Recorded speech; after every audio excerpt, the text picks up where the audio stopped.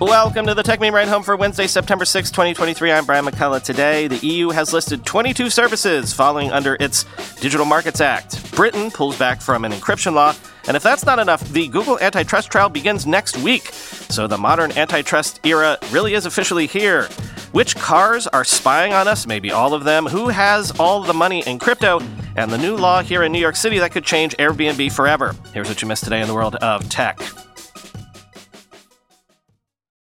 The EU has finally listed the 22 services that they say will fall under the Digital Markets Act, including TikTok and Facebook, and the EU will assess if Microsoft services and iMessage from Apple will eventually qualify for this list. Both Microsoft and Apple have been claiming that Bing and iMessage, respectively, are too small in terms of market share to qualify, which I don't know about that, but quoting Bloomberg, the likes of Alphabet's Google Search, Apple's App Store, and Amazon's Marketplace are among a list of 22 services that fall under the EU's Digital Markets Act, revealed on Wednesday.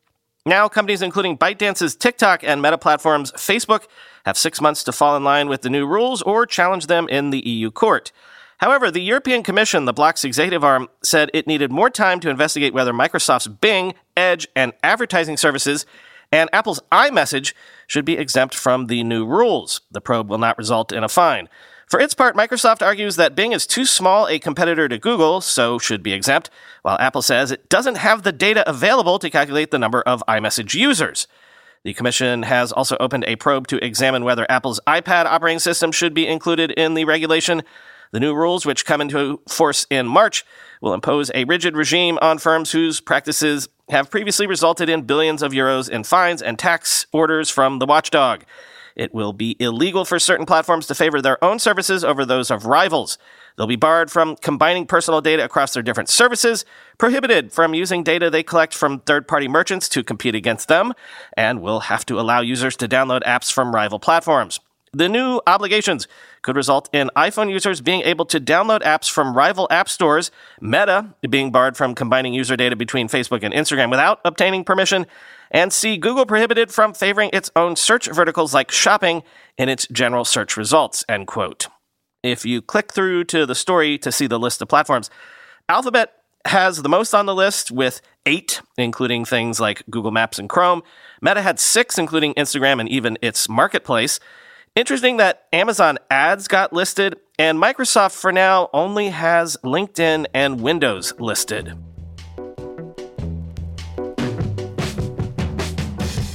Meanwhile, the Financial Times is saying the UK government is planning to pull back from a new encryption rule in its so-called online safety bill, averting a clash with big tech as the bill enters its final stages.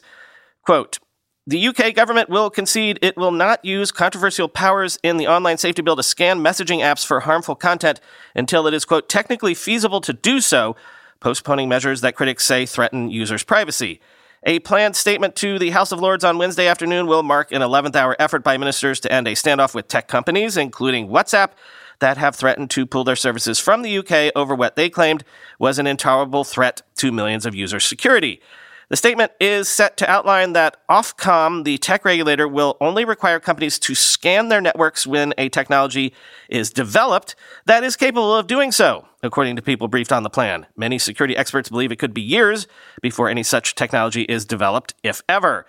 A notice can only be issued where technically feasible and where technology has been accredited as meeting minimum standards of accuracy in detecting only child sexual abuse and exploitation content, the statement will say. The online safety bill, which has been in development for several years and is now in its final stages in Parliament, is one of the toughest attempts by any government to make big tech companies responsible for their content that is shared on their networks.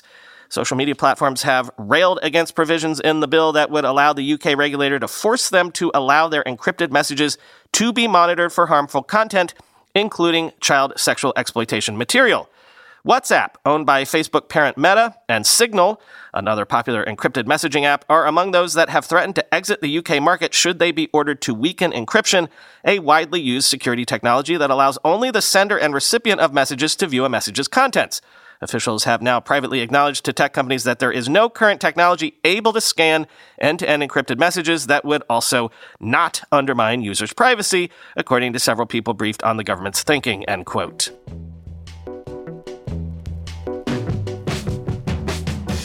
I want to put this on your radar. The U.S. et al. Versus Google begins next week, Tuesday.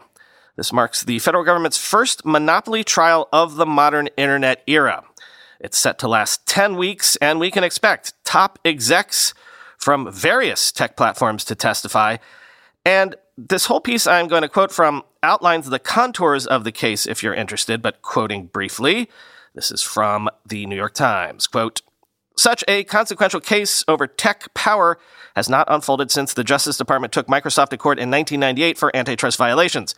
But since then, companies like Google, Apple, Amazon, and Meta, which owns Facebook and Instagram, have woven themselves into people's lives to an even greater degree. Any ruling from the trial could have broad ripple effects, slowing down or potentially dismantling the largest internet companies after decades of unbridled growth.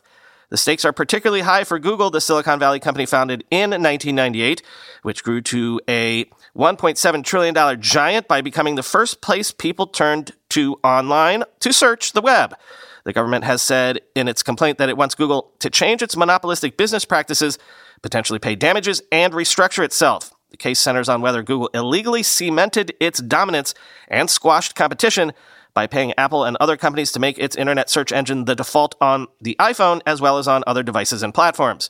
Fireworks are expected at the trial, which is scheduled to last 10 weeks. Google's chief executive Sundar Pichai, as well as executives from Apple and other tech companies, will probably be called as witnesses. Judge Amit P. Mehta, who was appointed by President Barack Obama in 2014, is presiding over the trial, which will not have a jury, and he will issue the final ruling. Kenneth Dintzer, a 30-year veteran litigator for the Justice Department, will lead the government's arguments in the courtroom, while John E. Schmidtlein, a partner at the law firm Williams & Connolly, will do the same for Google. The jockeying over the trial has already been intense. The Justice Department and Google have deposed more than 150 people for the case and produced more than 5 million pages of documents. Google has argued that Jonathan Cantor, the Justice Department's head of Antitrust, is biased because of his earlier work as a private lawyer representing Microsoft and News Corp. The Justice Department has accused Google of destroying employees' instant messages that could have contained relevant information for the case, end quote.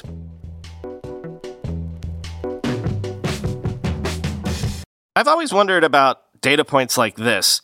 According to Crypto Wealth Report, across the broad spectrum of the entire crypto market, 88,200 people own crypto worth $1 million or more. So again, to restate that, 88,000 people in the world are officially crypto millionaires. That's less than 1% of all crypto users, but by my math, given that the entire market cap of crypto is around $1 trillion, 8% of crypto wealth is held by those 88,000 people. Drilling down, 182 folks have crypto holdings worth more than $100 million, and 22 have holdings worth more than $1 billion. Interestingly, of those 22, 6 hold the funds only in Bitcoin. Quoting CNBC, hundreds of millions of people around the world have some form of crypto holdings, whether that is in Bitcoin or one of the many other digital currencies.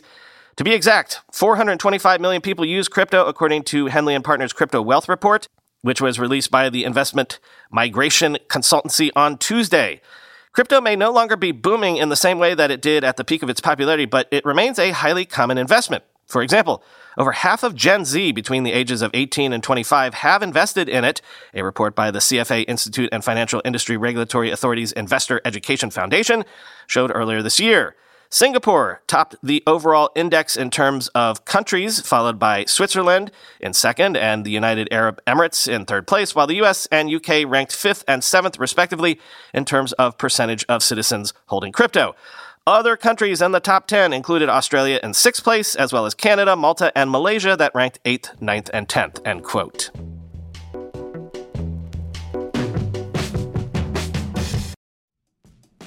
We all know there are things in life that you have to compromise on, but when it comes to your health, there is no compromise. So don't go back to that one doctor who uses your appointment to catch up on the latest headlines, their family group chat, their crossword puzzles, just because they're available right now or they take your slightly sketchy insurance.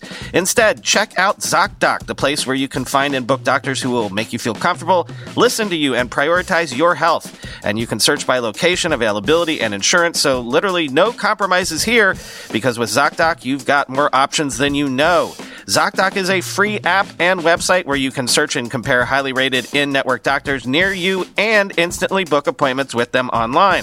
Once you find the doc you want, you can book them immediately, no more waiting awkwardly on hold with a receptionist. And these docs all have verified reviews from actual real patients. We're talking about booking appointments with tens of thousands of top-rated, patient-reviewed, credible doctors and specialists.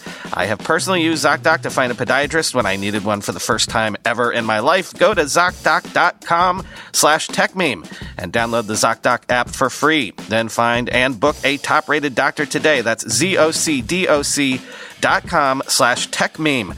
ZocDoc.com/TechMeme.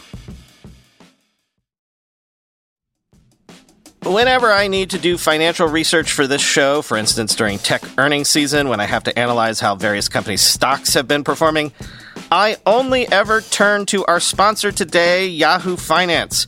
For more than 25 years, Yahoo Finance has been the brand behind every great investor. Whether you're a seasoned investor or are looking for that extra guidance, Yahoo Finance gives you all the tools and data you need in one place. They are the #1 finance destination, producing a holistic look at the financial news cycle, including breaking news, original editorial perspectives, analyst ratings, independent research, customizable charts, and so much more. Securely link your brokerage accounts for a unified view of your wealth, including 401k and other investments. A comprehensive perspective is what sets apart great investors, and it's how Yahoo Finance ensures you have the insights to look at your wealth in its entirety. With a community of over 90 million users each month, their real strength is helping you on your way to financial success. For comprehensive financial news and analysis, visit the brand behind every great investor, yahoofinance.com, the #1 financial destination, yahoofinance.com. That's yahoofinance.com. Mozilla examined 25 major car brands and found that they failed to adhere to the most basic privacy and security standards in their new internet-connected models. Quoting Gizmodo, "Bad news. Your car is a spy. If your vehicle was made in the last few years, you're probably driving around in a data harvesting machine that can collect personal information as sensitive as your race, weight, and sexual activity. Volkswagen's cars reportedly know if you're fastening your seatbelt and how hard you hit the brakes." That's according to new findings from Mozilla's Privacy Not Included project.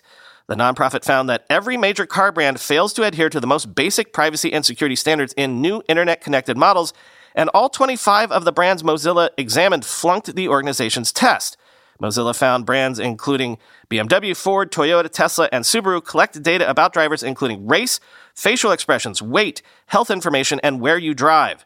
Some of the cars tested collected data you wouldn't expect your car to know about, including details about sexual activity, race, and immigration status, according to Mozilla. Many people think of their car as a private space, somewhere to call your doctor, have a personal conversation with your kid on the way to school, cry your eyes out over a breakup, or drive places you might not want the world to know about, said Jen Kaltreiter, program director of the Privacy Not Included project, in a press release. But that perception no longer matches reality. All new cars today are privacy nightmares on wheels that collect huge amounts of personal information, end quote. Modern cars use a variety of data harvesting tools, including microphones, cameras, and the phones drivers connect to their cars. Manufacturers also collect data through their apps and websites and can then sell or share that data with third parties. The worst offender was Nissan, Mozilla said. The car maker's privacy policies suggest the manufacturer collects information including sexual activity, health diagnosis data, and genetic data, though there's no details about how exactly that data is gathered. Nissan reserves the right to share and sell, quote, preferences, characteristics, psychological trends, predispositions, behavioral attitudes, intelligence, abilities, and aptitudes to data brokers, law enforcement, and other third parties. Other brands didn't fare much better. Volkswagen, for example, collects your driving behaviors such as your seatbelt and braking habits and pairs that with details such as age and gender for targeted advertising. Kia's privacy policy reserves the right to monitor your, quote, sex life, and Mercedes-Benz ships cars with TikTok pre-installed on the infotainment system, an app that has its own thicket of privacy problems. The privacy and security problems extend beyond the nature of the data car companies siphon off about you. Mozilla said it was unable to determine whether the brands encrypt any of the data they collect, and only Mercedes-Benz responded to the organization's questions.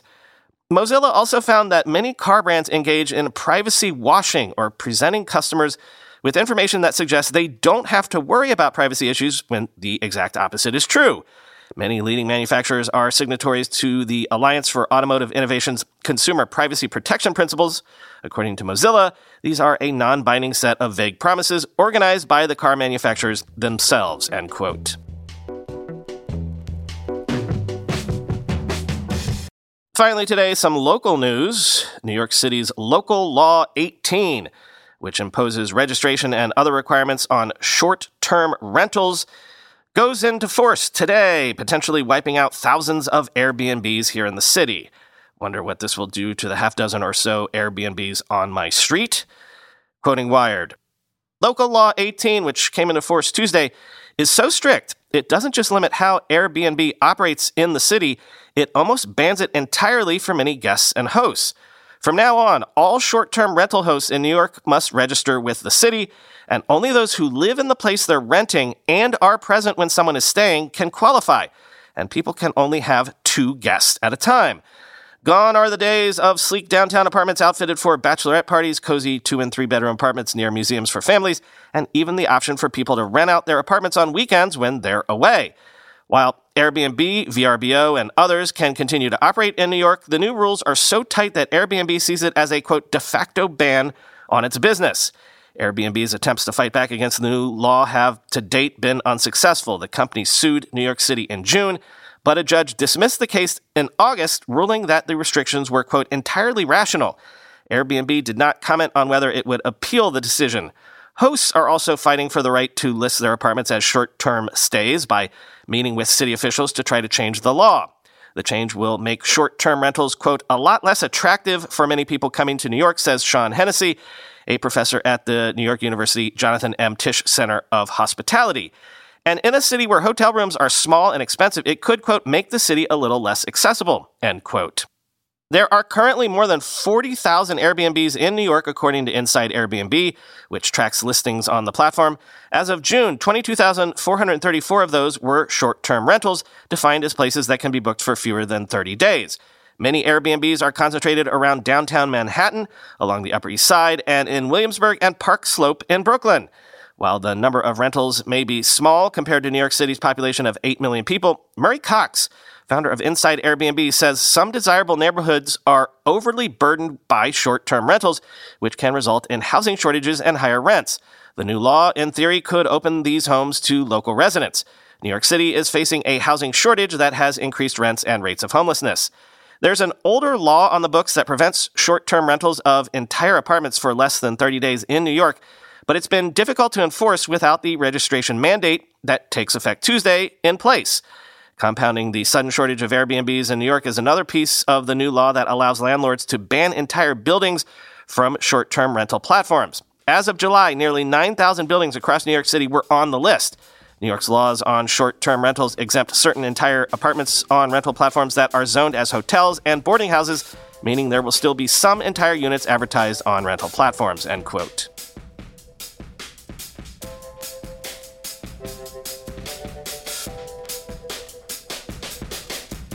Nothing for you today. Talk to you tomorrow.